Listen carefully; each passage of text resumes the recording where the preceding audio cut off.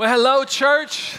I'm so excited to be with you this morning. My name is Zach. For those that don't know me, I'm the lead pastor here. I want to welcome you to church this morning. It is a highlight to be with the people of God in the presence of God, singing the praises of God, and be together. And we're really glad that you are here with us together as we encounter Jesus and learn to practice his ways and build his kingdom.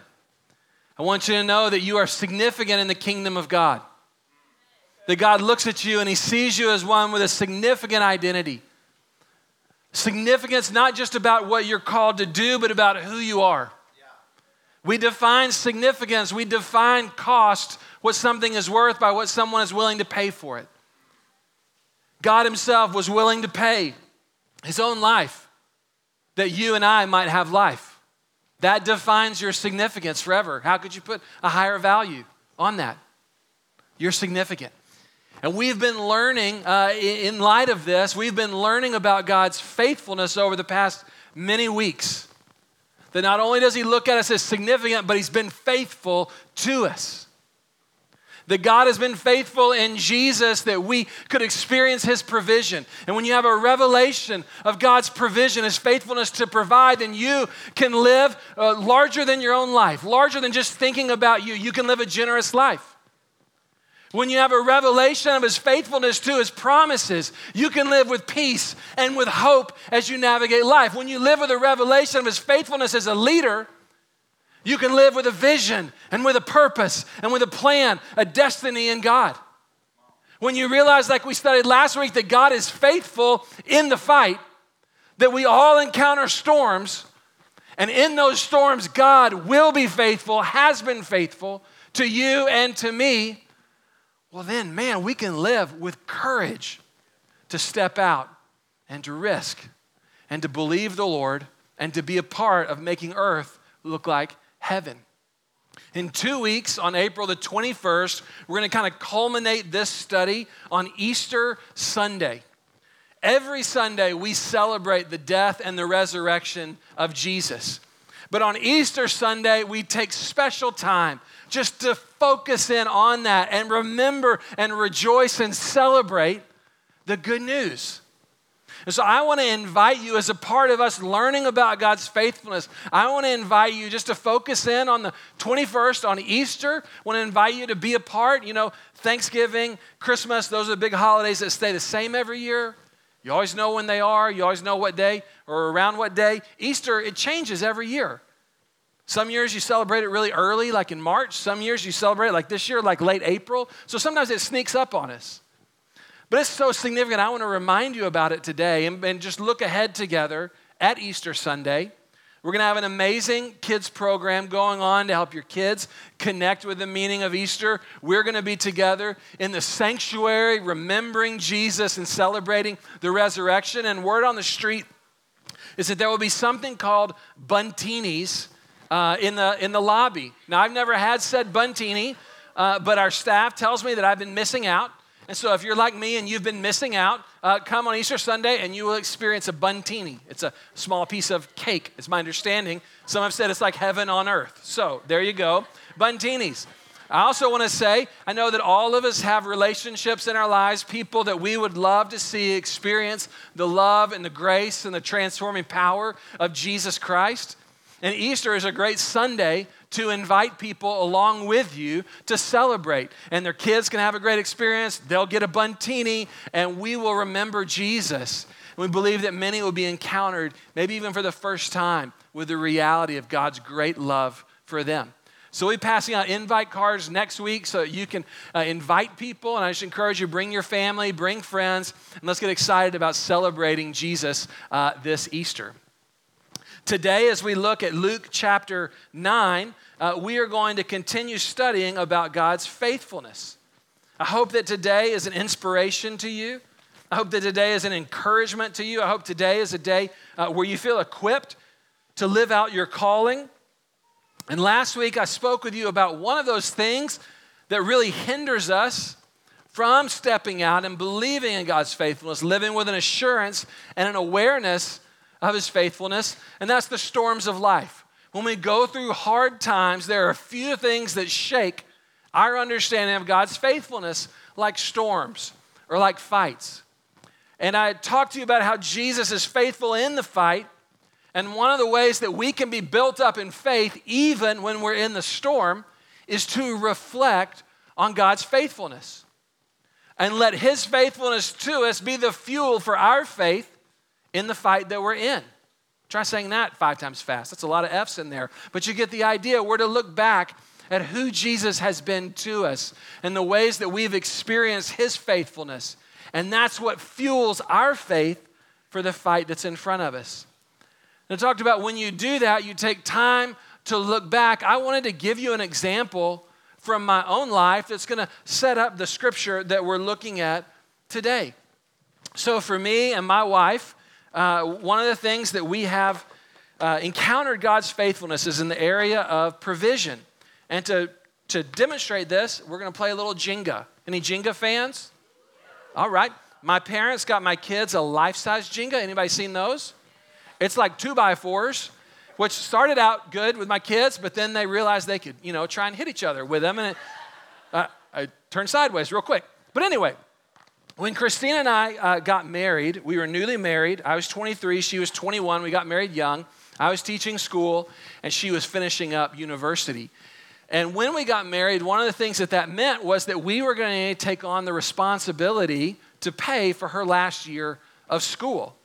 That was part of us kind of leaving and cleaving and becoming our own, couple and married couple and family. And that was exciting, but it was also overwhelming to me because I taught at a school that just had a really small budget. And so you didn't get paid very much. It was fine for me when it was just me, but now I was going to have a wife and she was going to be in school and we were going to have the tuition bill to pay.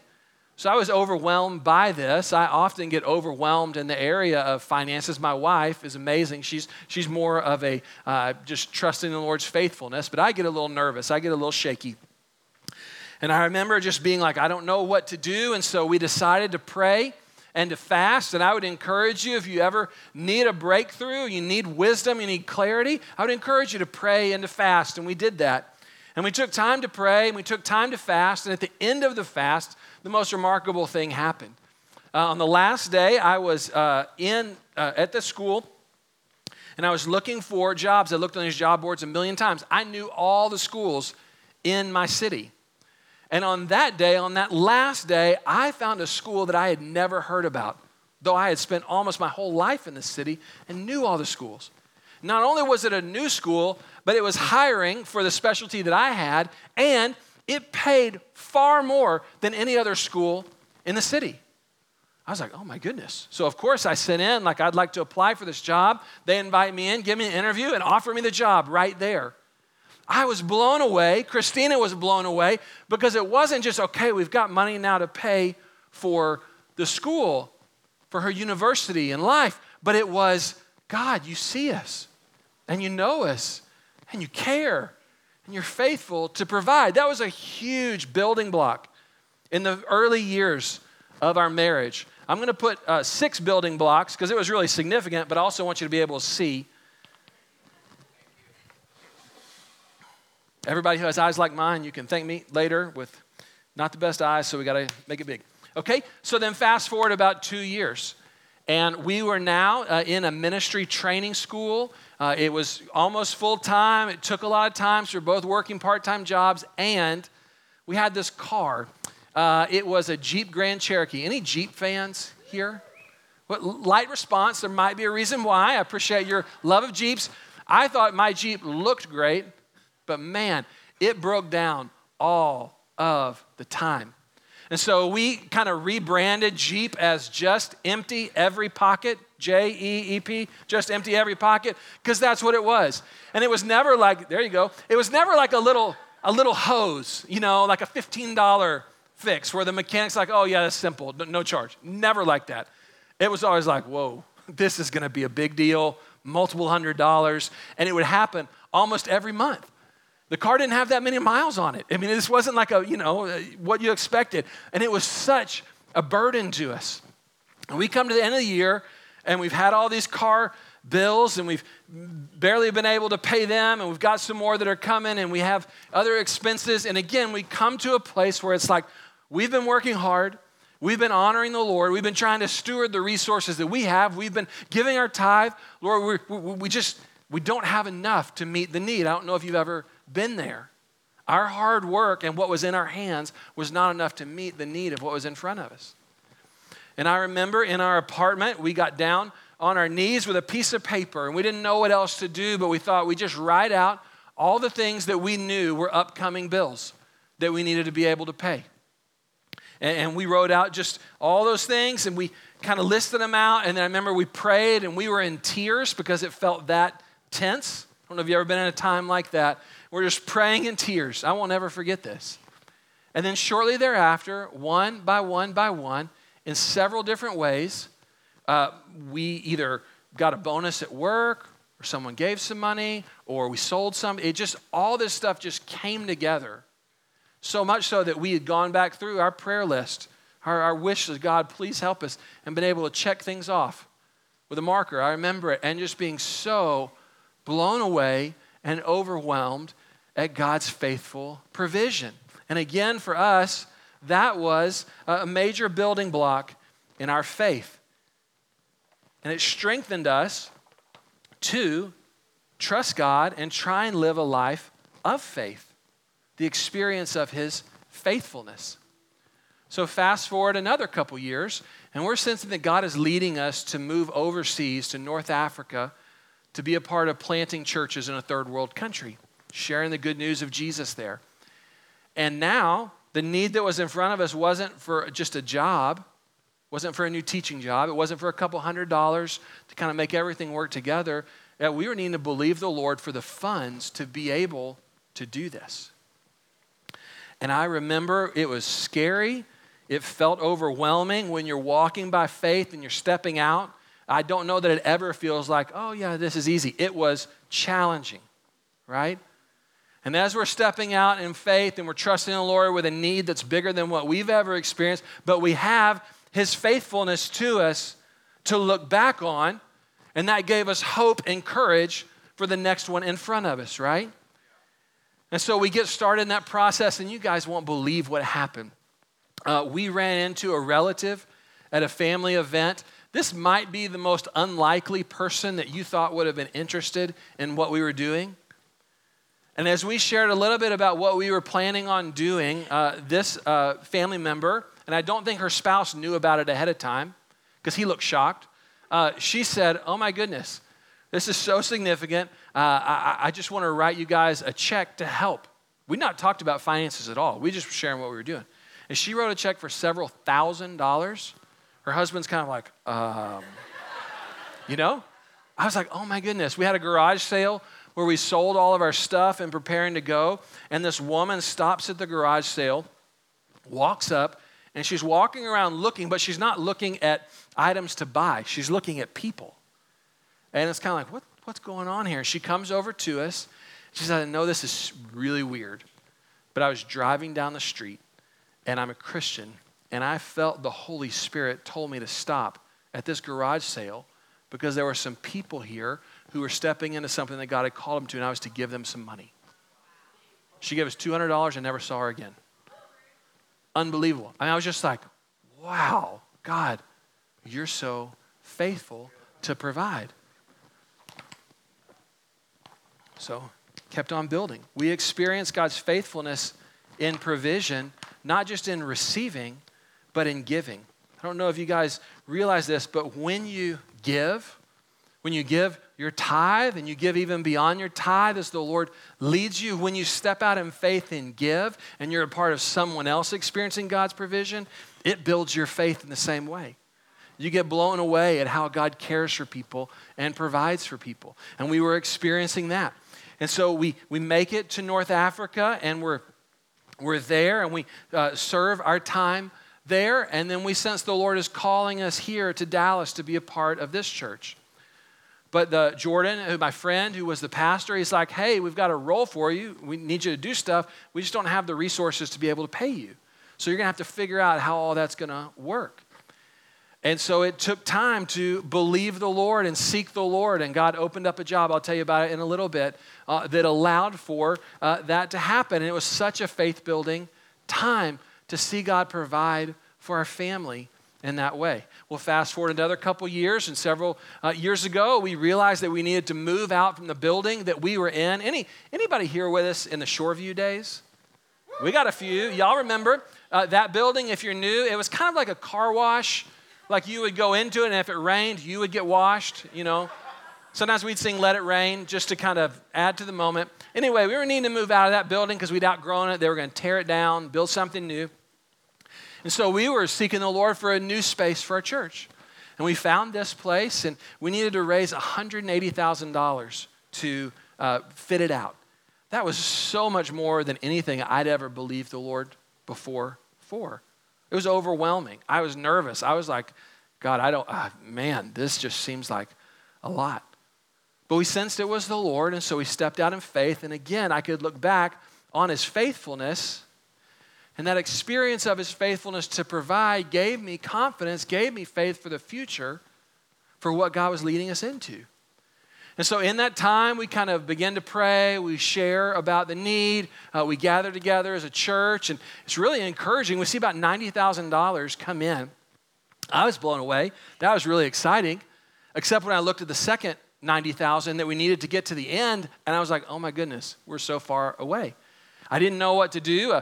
Someone in the church, asked me the question, hey, what happens if this doesn't work out, if we get to our deadline and we don't have the money? And I was like, oh, please don't ask me that question. I don't know. I just don't know. Right? That's where we were. And so it last 21 days, we invite the church to pray every day for God to provide. And unbelievable, in that 21 days, we received the remaining $90,000 from places far and wide. We were getting donations from people that were like, I don't even know that they're a part of our church. I don't even know how they hear about this. They're in Tennessee. Like, where is this coming from? It's amazing. And we saw God provide. So I want you to know that where you're sitting right now is an example of God's faithfulness to provide. Every time you walk in this facility, let it be a testimony to remind you of God's faithfulness to provide. So those things would build our faith. They would build our faith. And I have a list at home. I'm just going to add some more just to help you see. I have a list on my computer, on my Evernote, of all the different ways. I have more stories than these, but all the ways that we've experienced God's faithfulness to provide. And so when we're in a situation where we're facing something where we're like, man, we need God to provide, I can look back on that. And that's fuel for my faith to trust the Lord's faithfulness to step out again. Does that make sense? I would encourage you, your experience of God's faithfulness may not be like mine. It may be different. But I believe that everyone has stories of God's faithfulness that they can look back on.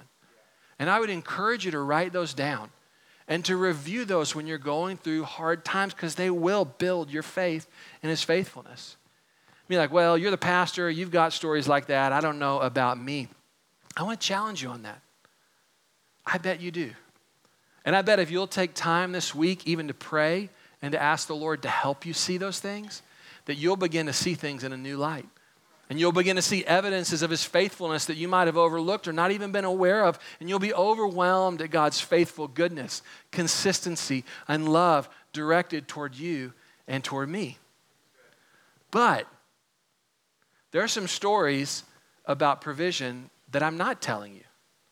And there's some places where things didn't quite work out with the glory story in the way that I'd expected. There are some places that felt like, see if I can do this, the old Jenga move where you I know, risky. Oh, 2 side pieces, wow. Those experiences would become gaps in my faith. And places where it's like, God's faithful, but what about that time that I didn't know what to do with? And those holes in my faith, what I'd find is the next time we came to a need of God's faithfulness, I'd be looking at my list of the ways he had provided, the ways he had been faithful, But the list that was going on in my mind was, what about the stories that aren't on that list? What do you do about those? And so it was easy to sing a song about God's faithfulness, to kind of believe it up here, but if it needed to step out and trust in God's faithfulness, well, that was a different story because I had some experience that didn't really measure up to what I thought. And I imagine as we're talking about God's faithfulness and this invitation that we have to live a life in light of his faithfulness, I bet you have some of those gap stories too. I bet you have some stories where your situation, what you were going through, did not match your revelation of who God is, right? Where what is actually happening, my belief, my understanding of God, my belief in him, my revelation of him doesn't line up with what I'm experiencing, with my situation. My revelation and my situation don't match up. Maybe it was where your expectations didn't match your experience. God, I was believing you to heal this person, or I was believing you to provide, or I was believing you for this relationship to work out, and it didn't. And so here's my experience, here's my expectation in you, and they don't line up. Or your condition might not be congruent with his character. So, well, this is what your character is supposed to be, but that's not what I've experienced. Now, this comes in many forms. This comes, I'll tell you mine, and then I'll give you some examples for yours. So for me, there was a time when we were in North Africa where we'd had our first child, and in the country that we were in, it's a third world country, we got around by walking and public transport. The car situation there, driving, was a little bit like Six Flags, Judge Roy's Scream. If you've ever driven in a third world country where it just feels kind of like a roller coaster, that's what it was like. But we would take taxis, and when it was just me and my wife, it was okay, right? It was a little bit of an adventure, bumpy ride, but that was okay. When we had a little baby girl, so y'all seen how tiny newborns are. I mean, so tiny. And now we're needing to figure out how to get around without a car and without a car seat. And without a seatbelt even, the taxis didn't have seatbelts, no car seat. So then I'm getting my little baby girl into this piece of metal that's about to fly around in this third world country, right? Like a roller coaster ride.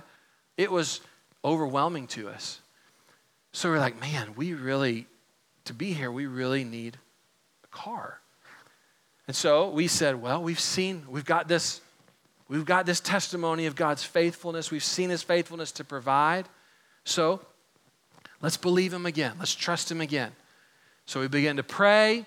We contacted our supporters, the people that had said, hey, we believe in this mission. We shared the need, and nothing happened. Nothing happened. So now this starts to hit on multiple levels. It is challenging my faith in God's faithfulness, yes, but it's also challenging my just sense of being a dad. Because I'm like, man, how foolish are you? How incompetent are you? How much of a failure are you that you have this little girl that you've brought into the world and you can't even take care of her? Right? I can get emotional right now. I don't know if you've ever been in those situations where it's like, man, this is hitting me on several levels.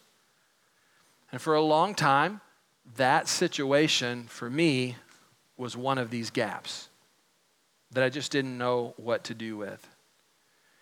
There's a significant gap for me. In fact, it wasn't just a gap, but it was almost like termites, where it didn't just affect that situation, but it ate into the other blocks, experiences of God's faithfulness around him. Now, you might have something similar or something very different. Yours might be you believed for your parents for their marriage to stay together, and you prayed and you believed that the Lord was going to work it out, and he didn't. And they didn't. And they got divorced. And you're like, I don't know what to do with that. I trusted, I prayed, I stepped out on your faithfulness, and it fell apart. For others of you, it may feel like every time you step out in faith, life falls apart. So it's like following Jesus means everything's going to go bad. I've heard people share that with me. That's what they've felt. That's been their experience. For others of us, it might be you have a particular addiction or sin struggle that you've been to the altar call ministry line 100 times. You've confessed every sin that you've ever done, ever thought about doing, ever heard was bad. You confessed your siblings' sin. I mean, just everything, right? Believe the Lord, and you're still right where you are. Nothing's changed. We all have these different experiences where there's gaps, where there's but whatabouts in our faith. And what we're going to see today is that these disciples, the disciples of Jesus, had some of those but whatabouts. And I want to show you some perspective on their questions, on their gaps, on their complexities, the places where life just didn't feel like it lined up with what they understood God to be and God to be about. And these have really helped me to be able to see these.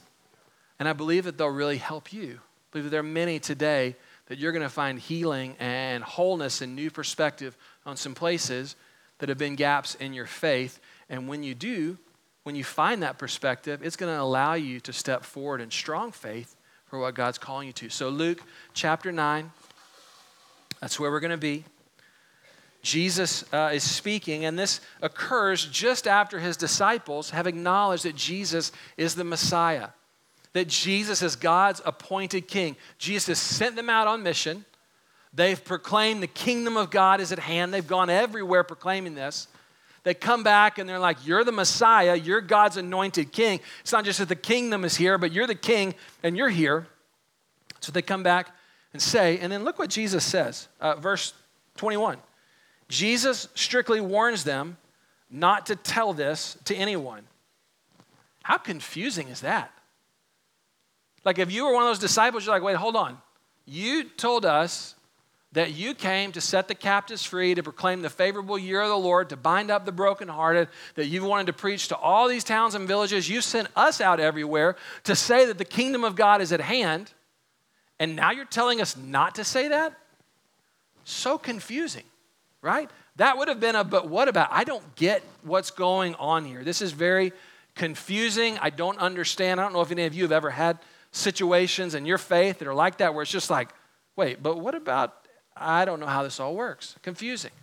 Let's go on. Then he says, and he said to them, the Son of Man must suffer many things and be rejected by the elders, the chief priests, and the teachers of the law. And he must be killed, and on the third day be raised to life. The Son of Man was an Old Testament term for God's anointed leader, similar to the Messiah, but different, that was going to rule and was going to restore order to God's people. So Jesus is like, I'm the Son of Man, but I'm going to die. What? You're God's king, come to set the world right, and you're going to be taken and put to death? That makes no sense. That's very confusing.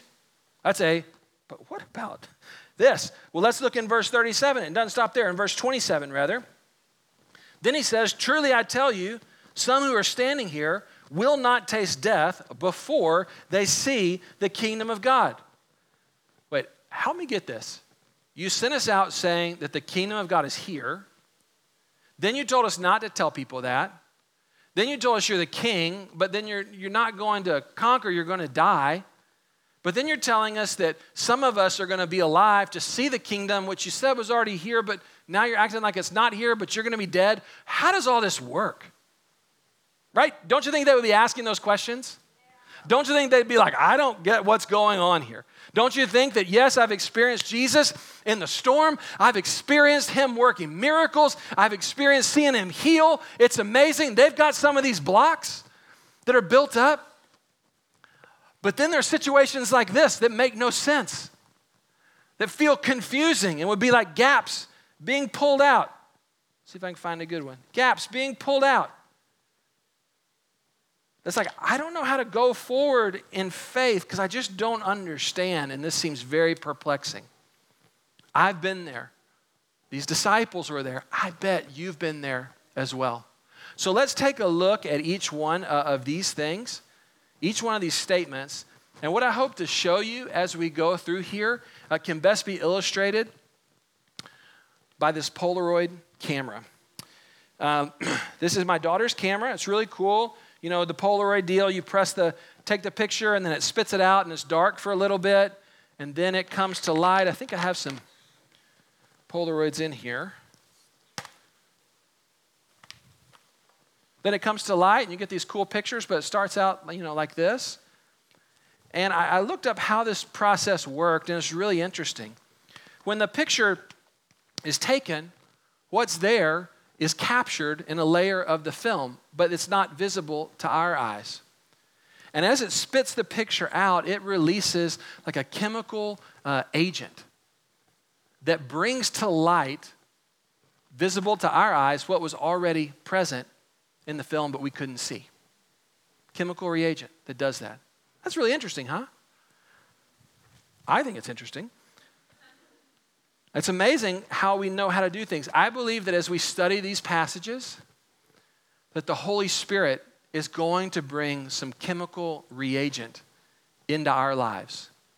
Something that's going to help us see in the places that have felt like this, help us see the faithfulness of God, which was already there, but we've not been able to see it or apprehend it. And those things are really painful. So I'm hoping that this is helpful to you. It's been very helpful for me. So let's look at the first phrase. Jesus strictly warns them not to tell this to anyone. Very confusing statement, but we get the vantage point of looking back 2,000 years. 2,000 years removed from this. We can see things that the disciples in that moment couldn't see. They had one scene from the movie. We have much more of the movie to understand what's going on. And the reason why it was significant, though they couldn't see it at the time, the reason why it was significant for them not at that time to proclaim to everyone that Jesus was God's Messiah was this. Israel was occupied by the Roman Empire. We've seen that all throughout Luke. All the time there are revolutionaries rising up who are saying, we're going to overthrow Rome and we're going to make Israel great again. All the time. If word got out that Jesus was the Messiah, the Roman Empire, the most powerful empire in the world, would have looked at him and said, oh, this is just another revolutionary. This is another radical one to start a rebellion against us for the sake of his nation. And they would have crushed him. And that would have been the narrative around Jesus' life and his death. That he was just one amongst many who loved his country and was trying to see it rise to prominence. That's what would have happened if that had gotten out. That would have been the meaning around his death. But God had so much more for us to understand from the life and the death of Jesus Christ. What he wanted us to see was that in Jesus' death, it wasn't just going to come in the hands of the Romans. It was the people that they viewed as far from God. But it was also going to come at the hands of the people that were viewed as close to God, as God's people. It was going to come from the religious and irreligious alike, that they together, these two enemies that together somehow both agreed upon taking Jesus and killing Jesus. That was how this was going to unfold. And that's so significant because Jesus, one of the purposes that he came was to show us God's love. Was to show us God's love. That even though, regardless of where you find yourself, religious or irreligious, that all of us together rose up against God and said, we don't want you here. We want to run our own life. And listen, people can be kind. People can be nice. People can make good choices apart from the Lord. But all of us have this thing within us, every person on the planet, that if we're given the option, if we could just be in charge, we'd choose that. I like to be in charge. I bet you like to be in charge. We'd all choose that. And so I want you to get the picture of what's going on. It's mankind. God comes to bless and to heal and to restore. And mankind says, no, we want to do it our way. And what we see in Jesus is that even while we're his enemies, his literal enemies, taking him and killing him, even while we're his enemies, that he still died on our behalf to show us God's love. It's easy to think that God loves people who love him back. It's easy to think that God loves people who are good and do the right thing and, go to church on Sunday and all that stuff. It's easy to think that. But to realize that Jesus shows us that the love of God is not just for the people that do the right thing, but it's for all. Whoa! Game changer.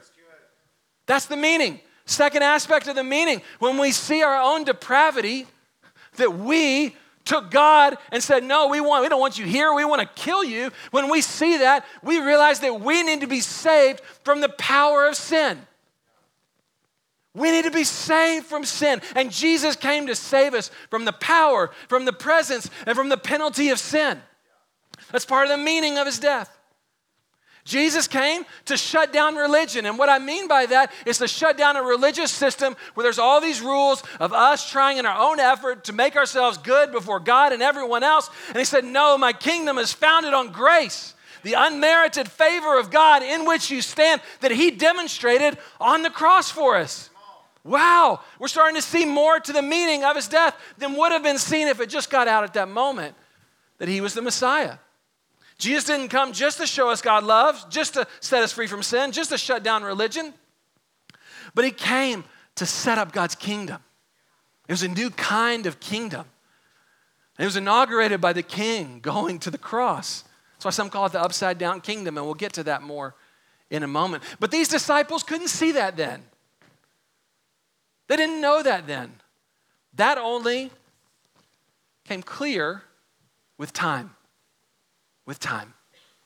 And for many of us, our gaps, that we have gaps here, that the Lord wants to show you something about his timing that's actually going to transform that gap into a testimony. We see this with Abraham. In the Old Testament, great hero of the faith, the people of God always seem to have a problem with God's timing. We like things on our terms and our way. I like Amazon where you can choose the window it's delivered. I'd like it even better if I could choose the 15 minutes that it's delivered. And I hate when you call the companies and say, hey, we're going to give you a range of 3 days that we might come out. So frustrating, right? Abraham receives this incredible promise, he and Sarah, that God's going to give him a child. Awesome. Yes, Lord, you're faithful. This is so cool. Right? Days pass, weeks pass, months pass, years pass, nothing. Right? And so they're like, what do I even do with this? Right? So they take matters in their own hand, they impregnate one of their servants, and that's what they're thinking. Well, we'll just make this happen ourselves. And the Lord's like, no, that's not the way I work. This child is going to come in my time. Joseph, another major leader in the Old Testament, had an incredible calling from God to be a leader amongst leaders. And yet you see his life, he was sold by his family into slavery, was wrongfully accused, was put in prison before the end came about. So you got to figure for much of Joseph's life, he was like, man, I know the stories of God's faithfulness, but my life feels like it's got a bunch of holes in it. And God's faithfulness feels more like a farce than a truth, right? Moses, called to be a great leader, wants to deliver his people, again, tries to take matters into his own hands, ends up killing someone, and has to leave the place that he thought he was going to see God's victory. With Joseph and with Moses, the fulfillment would happen, but it wouldn't happen in their timing, it would happen in God's timing. But in the moment, there were probably many evenings and many months and many years where all that they felt was, this feels dark. I don't know that I can rely on God's faithfulness. But with timing, we can look back. Joseph, at the end of his life, when everything is coming full circle, he gets it, and he says that this thing that was so painful, he says to the people that sold him into slavery, he said, what you intended for evil, God meant for good. The place of his pain, the place of his loss, the place where everything was dark and he didn't understand, his but what about became the place of his testimony. And that's so significant, and it came out in time. In time. So back to my story about the car. We are there, we're in this, and man, I am just struggling. I am so wrought up because this is not working out like I thought. It just feels like a big, but what about this? It felt very pressing. I can look back now, 10 years later, and I can see what the Lord was doing in that time. And for me, that place that was a but what about has become a place of testimony. I want to share it with you. So in that season where things weren't working out like we thought, I got the idea to reach out to a guy that I knew that had an internet, web development company that we had actually met while we were in this third world country. He lived in the UK, And I had some web development skills, and I just reached out to him because I didn't know what else to do. And I was like, hey, do you have any side projects or anything I could help with? And he said, well, actually, here, I'll give you a very small little project. But I was excited because I was like, okay, Lord, maybe this is how you want to provide, and we're going to trust you and working on this. Well, about a year later, when we made the decision to move back to the States, that guy, while we're moving back, says, hey, that little contract that I've given you, I'd actually like to bring you on full time, and I'd like to pay you. You can tell me what you need. You can work remote. You can work on your hours, and you can be wherever you want. You can be in the States or wherever you need to be. So as we're moving back from North Africa, I realize, wow, this relationship that came about because of a situation that felt like God wasn't providing, that the Lord was totally opening up a very different kind of door and a very different kind of provision that would provide for me and my family as we stepped in the next thing that he had for us. Well, several months after we're back in the States, he calls me. He says, hey, I actually want to stop doing the projects that you've been working with us on. I just don't want to do that anymore. So I'd actually like to give you those contracts. I was like, what? These were like monthly contracts. Business people, that's very abnormal that someone would give someone else a series of contracts. And I'm like, do you want me to pay you like a fee or like a percentage of them? He's like, no. Just if you want to refer them back to us when they need this thing, then do that. The guy gave me an entire business. Like, catch the depth of that. That provided for me, my wife, and our kids, literally until the church was well established enough for me to come on in a salaried position. Unbelievable. But I wouldn't have experienced God's faithfulness to provide in that way if I'd not had the way that I expected be somewhat blocked. Isn't that interesting? It's only with time that I could see that. And so for me, that place that was a gap for so long, 10 years later, I can look back, and now I've got a green block there. Green, I like to think about it as healing.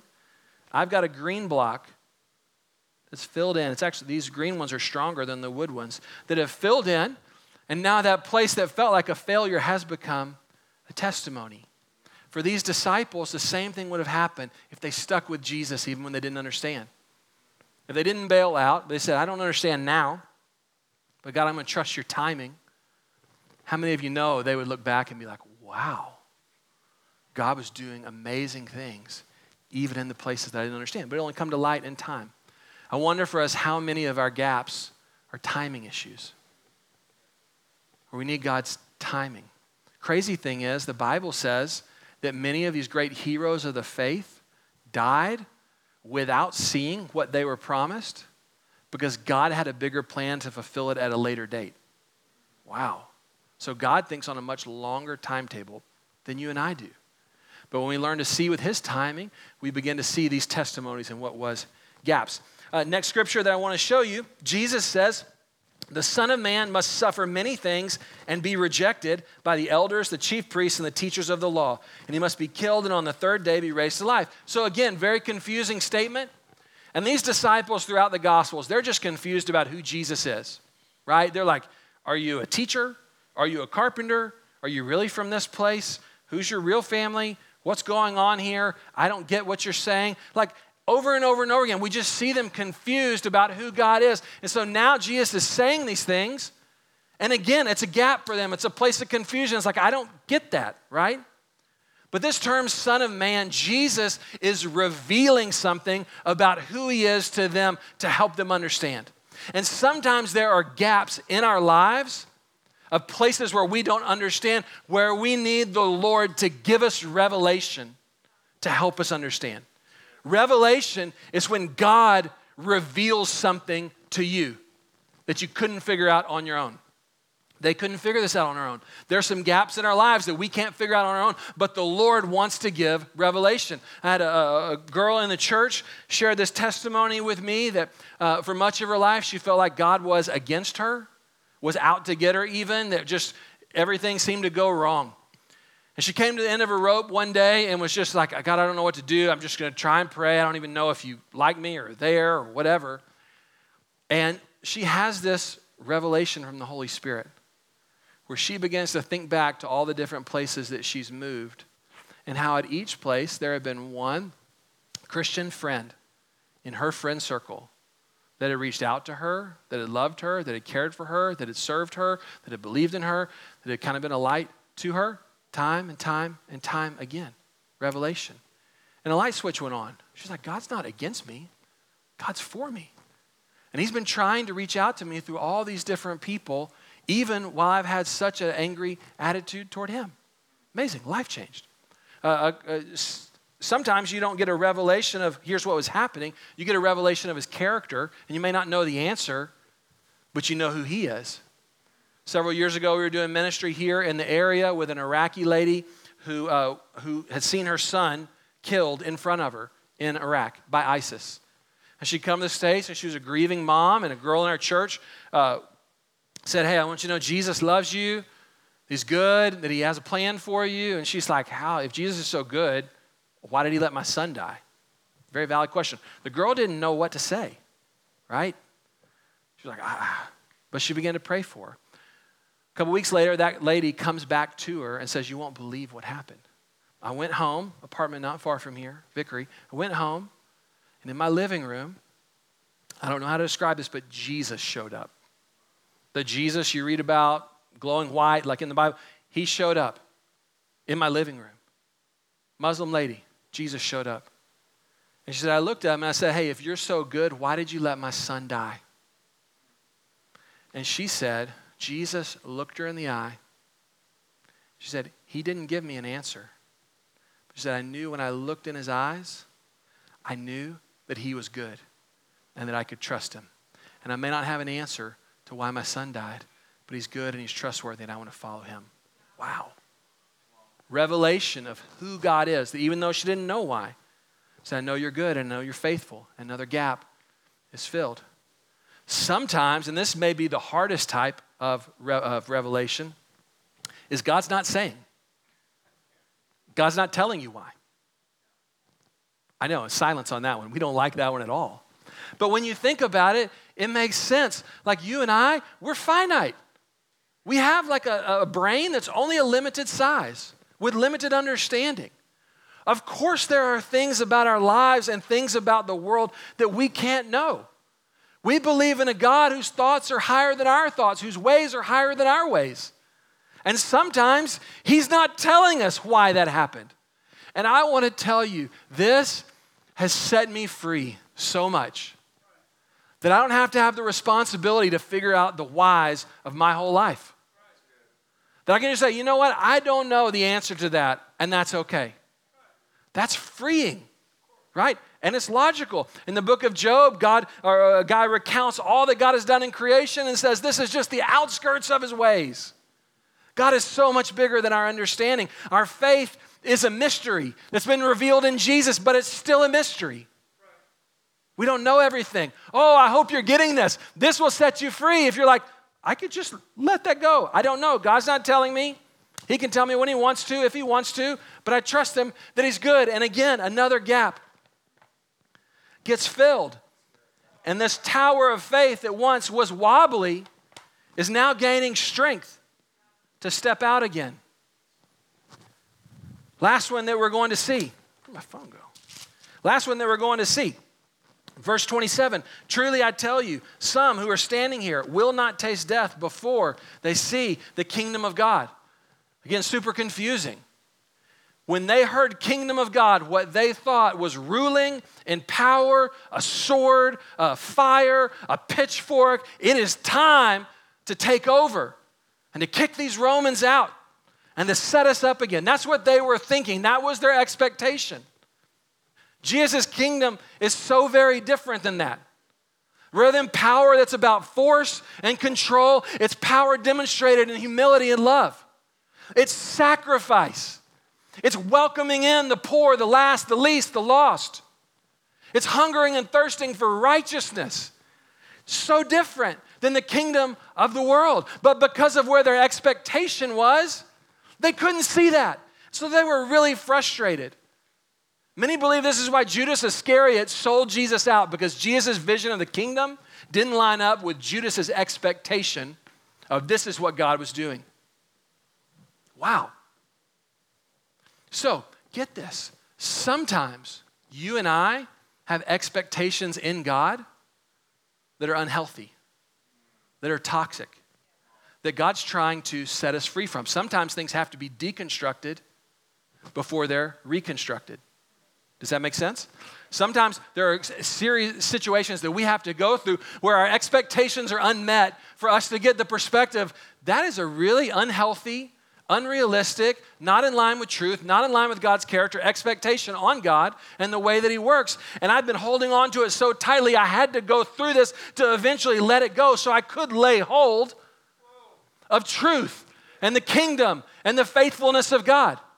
And so some of those gaps in our faith, where it's like things didn't work out like I wanted, God was working, but in a very different way to bring you to a very different place, a place that's in line with who He is. But sometimes our expectations have to be disappointed to get there, for us to be willing to let them go and embrace something new.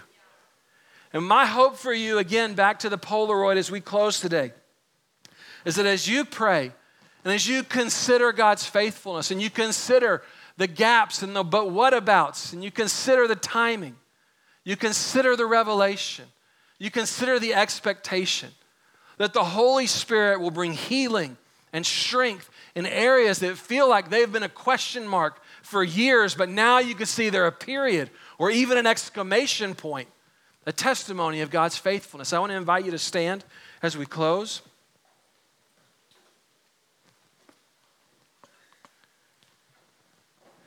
We're going to close by taking communion together and remembering God's faithfulness. That we have all received the ultimate faithfulness of God, the death and the resurrection of His Son, the ultimate demonstration of God's faithfulness. So as you come forward to take of the bread and take of the cup, I want you to remember that. We'll have our officiants up here at the front, and when you're ready, you can exit your aisle, come forward as the worship team leads us, and you can receive of the elements, and then return to your seat, and when you're ready, as we worship, then you can receive that. And we're going to close with a song about thanks. So I'd love for you to join me in prayer. Jesus, we love you. We thank you that even in the but whatabouts, you're faithful and you're good. Even in the places where the timing wasn't what we thought, Lord, we trust your timing. Even in the places where it felt like a gap, Lord, we're looking to you to give us revelation of who you are and what you're doing, and we're trusting you in the things that you're just not telling us answers for. Lord, and in other gaps that have been left there by our expectations, Lord, thank you that you're faithful not to give us what we expect, Lord, but to give us what's best and what's good. So we remember your faithfulness today, and we position ourselves to live a life of faith this week and this month and this season of our lives, Lord. We love you, Jesus. Amen.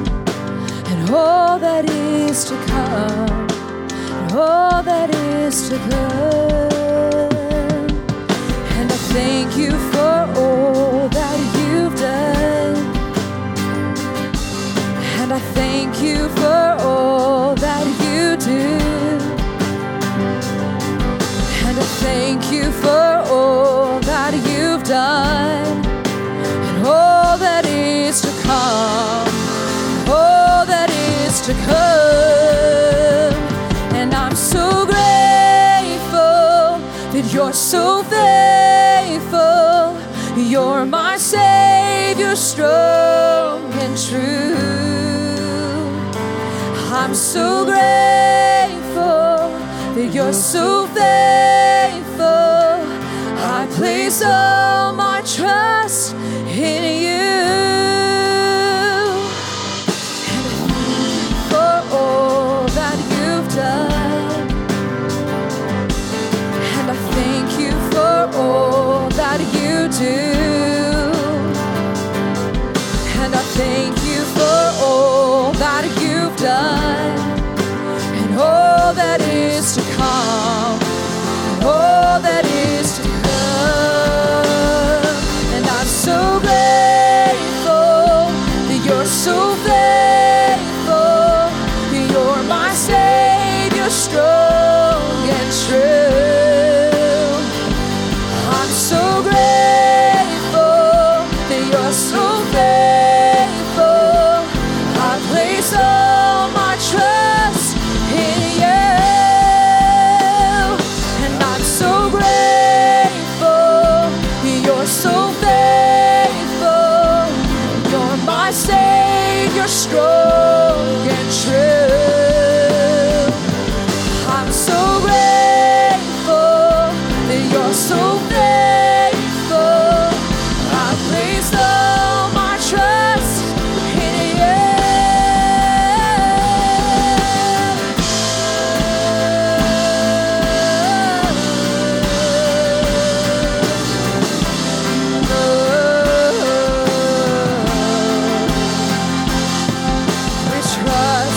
We trust, you are worthy to be trusted.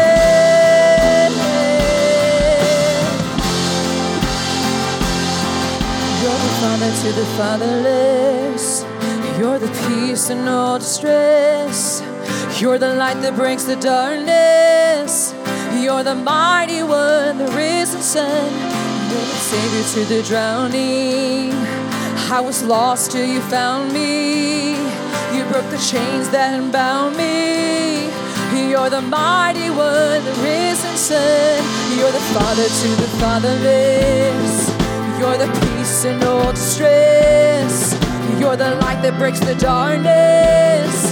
You're the mighty one, the risen Son. You're the Savior to the drowning. I was lost till you found me. You broke the chains that bound me. You're the mighty one, the risen Son, the one who was and is to come.